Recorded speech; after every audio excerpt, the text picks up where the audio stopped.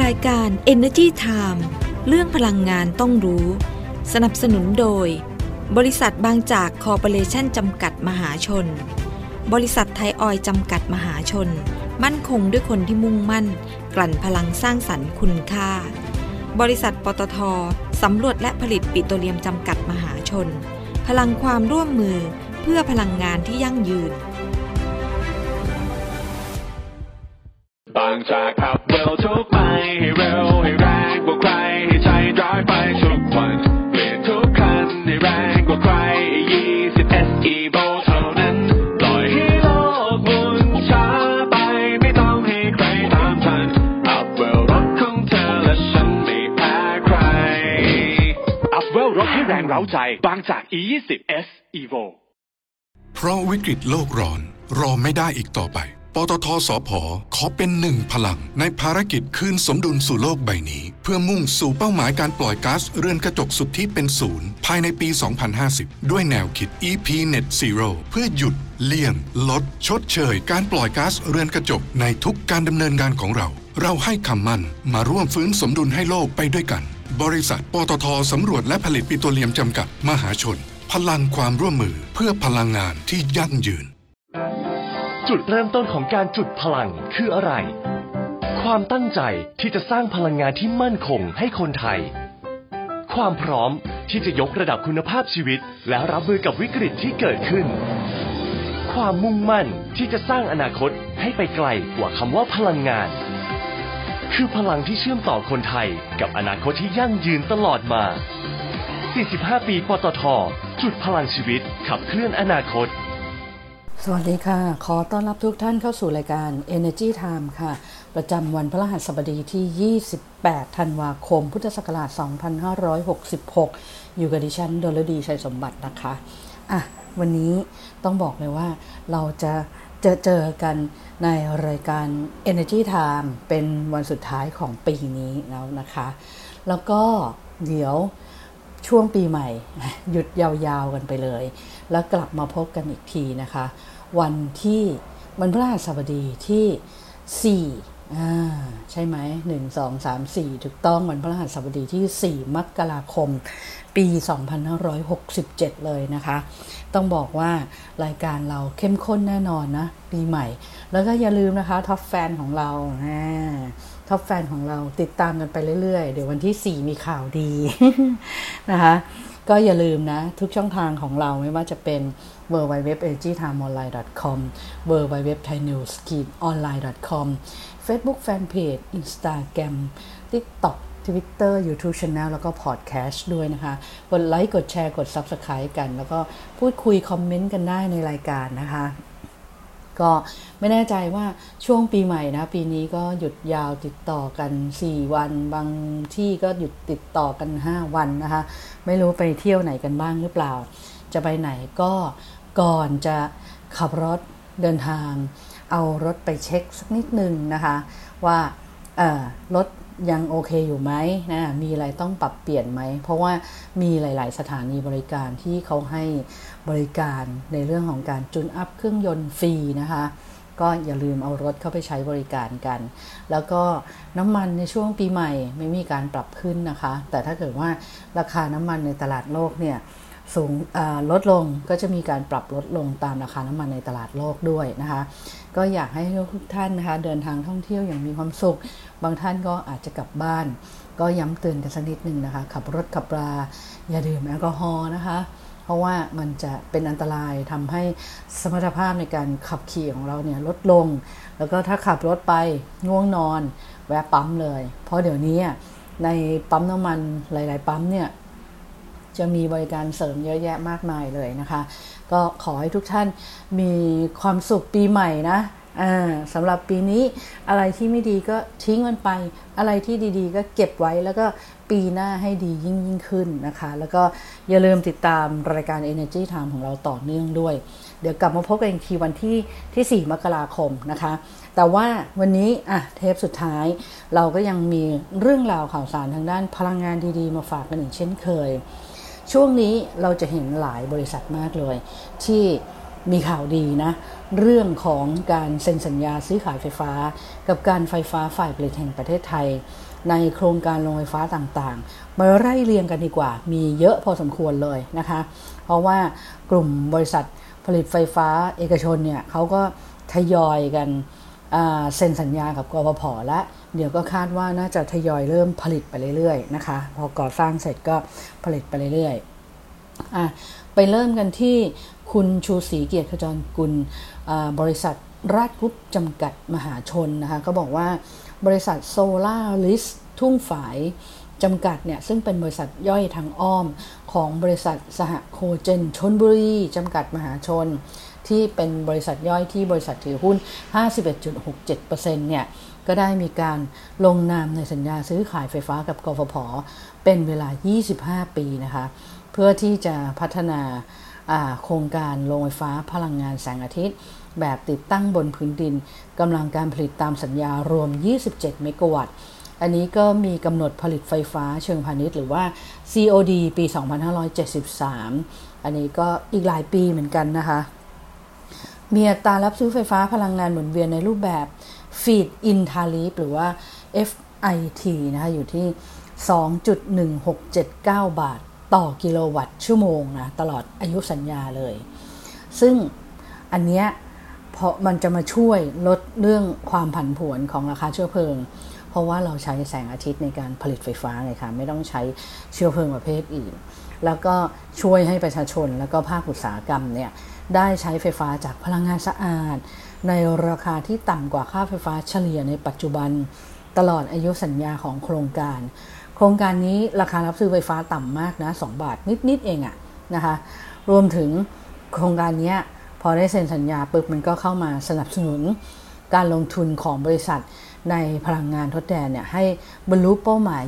25% ของกำลังการผลิตรวมนะคะเพราะว่าทางราชกรุ๊ปเองเนี่ยเขาก็มีการตั้งเป้าหมายนะว่าอยากจะมีไฟฟ้าพลังงานหมุนเวียนพลังงานทดแทนซึ่งมันเป็นพลังงานสะอาดเนี่ยให้ได้ 25% จากกำลังการผลิตทั้งหมดนะคะอีกหนึ่งบริษัท Gulf Energy Development จำกัดมหาชนหรือว่า Gulf อันนี้ก็เห็นมีข่าวดีมาต่อเนื่องเลยนะคะเพราะว่ากลุ่มบริษัทย่อยที่บริษัทถือหุ้น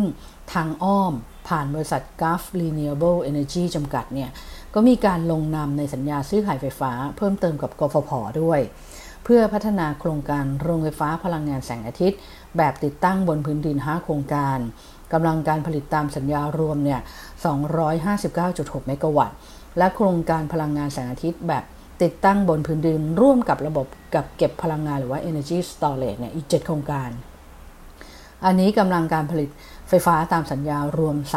385.2 เมกะวัตต์ก็คือเบ็ดเสร็จและรวมทั้งหมดเนี่ย12โครงการกำลังการผลิตตามสัญญารวมก็ 644.8 เมกะวัตต์โดยสัญญาซื้อขายไฟฟ้าที่เซ็นกับกฟผ.เนี่ยมีระยะเวลา25 ปีแล้วก็กำหนด COD เนี่ยก็จะทยอยเข้าระบบมาเรื่อยๆตั้งแต่ปี 2569 ไปจนถึงปี 2572 ซึ่งก่อนหน้านี้บริษัทได้ลงนามสัญญาซื้อขายไฟฟ้ากับกฟผ.เพื่อที่จะพัฒนาโครงการโซล่าฟาร์มแล้วก็โซล่ากับ Energy Storage เนี่ย12โครงการคือล่าสุดเนี่ยเซ็นไป12โครงการแต่ก่อนหน้านี้เซ็นมาแล้วเนี่ย12โครงการกำลังการผลิตตามสัญญารวมก็ 649.3 เมกะวัตต์ซึ่งในกลุ่มนี้เขาก็จะเริ่มทยอย COD เนาะตั้งแต่ปี 2567 จนถึงปี 2568 นี่12โครงการนี้ก็2ปีนี้ใช่ไหมแล้ว12โครงการที่เพิ่งเซ็นสัญญาไปก็จะต่อเนื่องปี 2519 ไปเรื่อยๆเลยนะคะซึ่งไอ้ตัว12โครงการที่เซ็นล่าสุดเนี่ยโครงการโซล่าฟาร์มเนี่ยมีอัตราซื้อขายไฟฟ้าในรูปแบบ FIT นะคะที่ 2.1679 บาทต่อกิโลวัตต์ชั่วโมงแล้วก็โครงการโซล่ากับระบบกักเก็บพลังงานเนี่ย 2.8331 บาทต่อกิโลวัตต์ชั่วโมงเราจะเห็นว่าไอ้ตัวโซล่ากับเขาเรียกว่าอะไรโซล่าพ่วงแบตอะโซล่าร่วมกับ Energy Storage เนี่ยอัตราค่าไฟฟ้ามันจะสูงกว่าโค รงการโซลาร์ฟาร์มเนื่องจากว่าโซลาร์ฟาร์มเนี่ยก็คือคุณก็ไปเอาวางแผงโซลาร์เซลล์แล้วก็ไปผลิตไฟฟ้าเลยใช่ไหมแต่อย่างโครงการโซล่าพ่วงแบตเนี่ยก็ต้องนอกจากวางแผงผลิตไฟฟ้าแล้วเนี่ยยังต้องติดตั้งระบบกักเก็บพลังงานหรือ energy storage เข้าไปด้วยซึ่งตรงเนี้ยมันจะมีต้นทุนสูงแต่ว่าข้อดีของมันก็คือว่ามันจะสามารถกักเก็บพลังงานจากการผลิตพลังงานแสงอาทิตย์ในช่วงกลางวันเอาไว้ในแบตเตอรี่แล้วก็พอช่วงไหนที่แสงอาทิตย์หมดหรือโซล่าเนี่ยมันผลิตไฟฟ้าไม่ได้แล้วเนี่ยแบตเตอรี่เนี่ยไอ้ระบบกักเก็บพลังงานตรงเนี้ยมันก็จะสามารถออกมาจ่ายไฟในช่วงที่ไม่มีไฟฟ้าได้ซึ่งอาจจะเดินได้ถึง24ชั่วโมงเลยนะแล้วแต่กำลังการกักเก็บของไอ้ตัว energy storage เนี่ยนะคะเพราะวิกฤตโลกร้อนรอไม่ได้อีกต่อไปปตทสผ.ขอเป็นหนึ่งพลังในภารกิจคืนสมดุลสู่โลกใบนี้เพื่อมุ่งสู่เป้าหมายการปล่อยก๊าซเรือนกระจกสุทธิเป็นศูนย์ภายในปี 2050 ด้วยแนวคิด EP.312 เพื่อหยุดเลี่ยงลดชดเชยการปล่อยก๊าซเรือนกระจกในทุกการดำเนินงานของเราให้คำมั่นมาร่วมฟื้นสมดุลให้โลกไปด้วยกันบริษัทปตทสำรวจและผลิตปิโตรเลียมจำกัดมหาชนพลังความร่วมมือเพื่อพลังงานที่ยั่งยืนอีกหนึ่งบริษัทอันนี้ก็หลายโครงการเหมือนกันบริษัทกันกุลเอนจิเนียริ่งจำกัดมหาชนก็บอกว่ากลุ่มบริษัทย่อยของบริษัทเนี่ยได้มีการลงนามในสัญญาซื้อขายไฟฟ้ากับกฟผ.เนี่ยเป็นเวลา25ปีในโครงการโซลาร์ฟาร์มเนี่ย8โครงการนะคะกำลังการผลิตไฟฟ้าตามสัญญารวม 429.6 เมกะวัตต์ก็8โครงการนี้มีกำหนด CODปี 2569 ไปจนถึงปี 2573 ซึ่งถ้าเกิดว่าทั้งหมดเลยเนี่ยสามารถเปิดดำเนินการเชิงพาณิชย์ได้ครบตามสัญญาเนี่ยก็จะทำให้กันกุลเนี่ยเขามีกำลังการผลิตไฟฟ้าตามสัญญาเนี่ยเพิ่มขึ้นเป็น 1,045.15 เมกะวัตต์จากปัจจุบันเนี่ยเขามีอยู่ 615.55 เมกะวัตต์นะคะเดี๋ยวหลายๆท่านสงสัยบอกโครงการเหล่านี้มาจากไหนทำไมทยอยเซ็นสัญญากับกฟผ.เยอะจังเลยโครงการนี้เป็นโครงการที่สำนักงานคณะกรรมการกำกับกิจการพลังงานหรือว่ากกพ.เนี่ยเขาประกาศเปิดรับซื้อไฟฟ้าจากโครงการจัดหาไฟฟ้าจากพลังงานหมุนเวียนไงในรูปแบบของ FIT ช่วงปี 2565 ถึง 2573 สำหรับกลุ่มที่ไม่มีต้นทุนเชื้อเพลิงก็คือพวกสายลมแสงแดดโซล่าอะไรระบบกักเก็บพลังงานอะไรพวกนี้นะคะพอเปิดโครงการเข้ามาก็มีเอกชนเนี่ยไปเสนอโครงการเยอะแยะมากมายเลยรอบแรกก็เปิดไปหลายพันเมกะวัตต์นะแต่ว่าไม่ต้องตกใจนะว่ารับทีทั้งหลายพันเมกะวัตต์มันจะทำให้ไฟฟ้าสำรองของเราเนี่ยเกินมากขึ้นหรือเปล่าคือระยะมันซื้อ10 ปีก็ทยอยเข้ามาเรื่อยๆแล้วแต่ละโครงการเวลาเอากำลังการผลิตมารวมกันมันจะดูว่าเยอะแต่จริงๆแต่ละโครงการกำลังการผลิตมันจะไม่เยอะเท่าไหร่นะคะดังนั้นถ้าทยอยเข้ามาเรื่อยๆเนี่ยมันก็จะถูกชดเชยด้วยดีมานด์หรือความต้องการใช้ไฟฟ้าในประเทศของเราเนี่ยซัพพอร์ตไปเรื่อยๆนะคะแต่พวกนี้ที่เขาเปิดซื้อมาเนี่ยในรอบล่าสุดเนี่ยถือว่าค่าไฟฟ้าดีมาก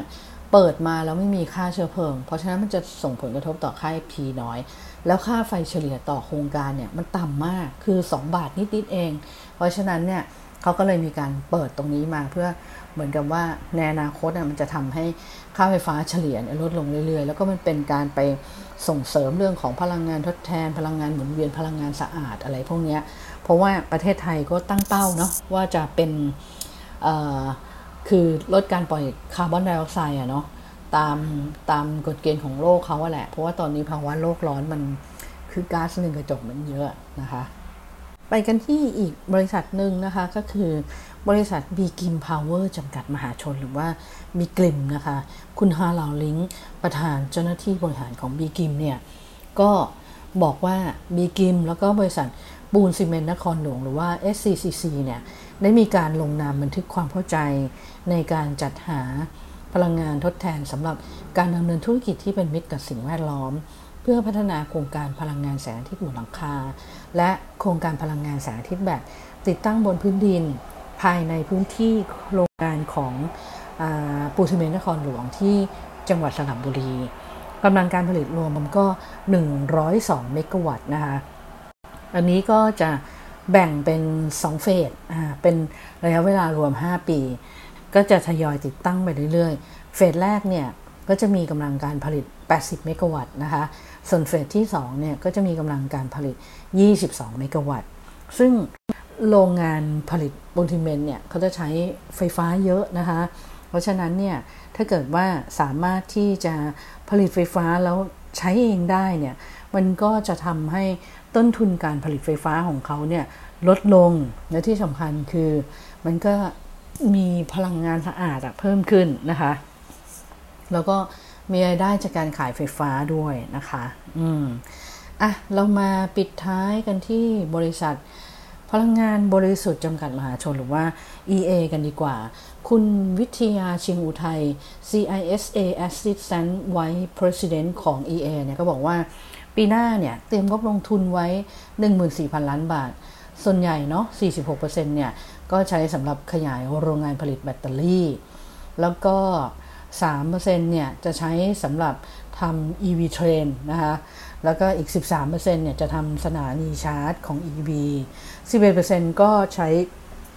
ในธุรกิจกำจัดของเสียอีก 2% ใช้ในธุรกิจไบโอดีเซลแล้วก็ 15% ใช้ในพลังงานลมส่วน 1% เนี่ยใช้ในธุรกิจไฟฟ้าแล้วก็ที่เหลือนะคะแล้วก็ตั้งเป้ารายได้ปีหน้าเนี่ยเติบโตไม่ต่ำกว่า20% จากธุรกิจแบตเตอรี่แล้วก็ยานยนต์ไฟฟ้า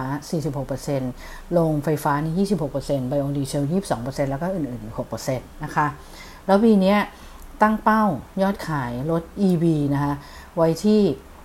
3,000 คันไม่ใช่ปีนี้ปีหน้านะคะขออภัยด้วยที่ 3,300 คันนะคะซึ่งเขามองว่าตลาด Commercial EV เนี่ยคือมันเติบโตทุกปีเพราะฉะนั้นเนี่ยเขาก็จะเน้นขายในตลาดนี้ค่อนข้างเยอะแล้วก็ยังมองว่าอย่าง EV Truck หรือรถกระบะไฟฟ้าเงี้ยก็น่าจะขยายไปประเทศเพื่อนบ้านได้ด้วยนะส่วนสถานีชาร์จเนี่ยก็ตั้งเป้าว่าเดี๋ยวจะติดตั้งเพิ่มขึ้นอีกเยอะเลยจากปัจจุบันเนี่ยติดตั้งไปแล้วประมาณ500แห่งเพราะว่าตอนนี้เนี่ยคนใช้เยอะก็จะรองรับความต้องการที่มันจะขยายตัวเพิ่มขึ้นนะเดี๋ยวจะขยายไปตามพวกออฟฟิศคอนโดมิเนียมหรือคอมมูนิตี้มอลล์อะไรพวกนี้นะคะส่วนแผนการขยายกำลังการผลิตโรงงานผลิตแบตเตอรี่เนี่ยปัจจุบันเนี่ยมีกำลังการผลิต1กิกะวัตต์จะขยายเป็น2กิกะวัตต์ในปี2567นะคะนั่นก็เป็นเรื่องราวดีๆที่เรานำมาพูดคุยกันในวันนี้นะคะก่อนจากกันไปอย่าลืมนะวันนี้เทปสุดท้ายของปีนี้แล้วนะคะแต่ว่าไม่ได้หายไปไหนนะคะเดี๋ยวกลับมาเจอกันอีกทีปีหน้านะคะวันที่4 มกราคมปี2567อย่าลืมนะท็อปแฟนของเราติดตามกันไว้ให้ดีนะคะเดี๋ยวเปิดมาปีหน้ามีข่าวดีมาฝากเลยนะคะก็วันนี้ขอลาทุกท่านไปก่อนนะคะแล้วก็สวัสดีปีใหม่ล่วงหน้าด้วยนะคะสวัสดีค่ะจุดเริ่มต้นของการจุดพลังคืออะไร ความตั้งใจที่จะสร้างพลังงานที่มั่นคงให้คนไทยความพร้อมที่จะยกระดับคุณภาพชีวิตและรับมือกับวิกฤตที่เกิดขึ้นความมุ่งมั่นที่จะสร้างอนาคตให้ไปไกลกว่าคำว่าพลังงานคือพลังที่เชื่อมต่อคนไทยกับอนาคตที่ยั่งยืนตลอดมา45 ปีปตท.จุดพลังชีวิตขับเคลื่อนอนาคตเพราะวิกฤตโลกร้อนรอไม่ได้อีกต่อไปปตทสผ.ขอเป็นหนึ่งพลังในภารกิจคืนสมดุลสู่โลกใบนี้เพื่อมุ่งสู่เป้าหมายการปล่อยก๊าซเรือนกระจกสุทธิเป็นศูนย์ภายในปี 2050 ด้วยแนวคิด EP.312 เพื่อหยุดเลี่ยงลดชดเชยการปล่อยก๊าซเรือนกระจกในทุกการดำเนินงานของเราให้คำมั่นมาร่วมฟื้นสมดุลให้โลกไปด้วยกันบริษัทปตทสำรวจและผลิตปิโตรเลียมจำกัดมหาชนพลังความร่วมมือเพื่อพลังงานที่ยั่งยืนบางจากขับเร็วทุกไปให้เร็วให้แรงกว่าใครให้ใจร้ายไปทุกวันเปลี่ยนทุกคันให้แรงกว่าใคร20 SE โบเท่านั้น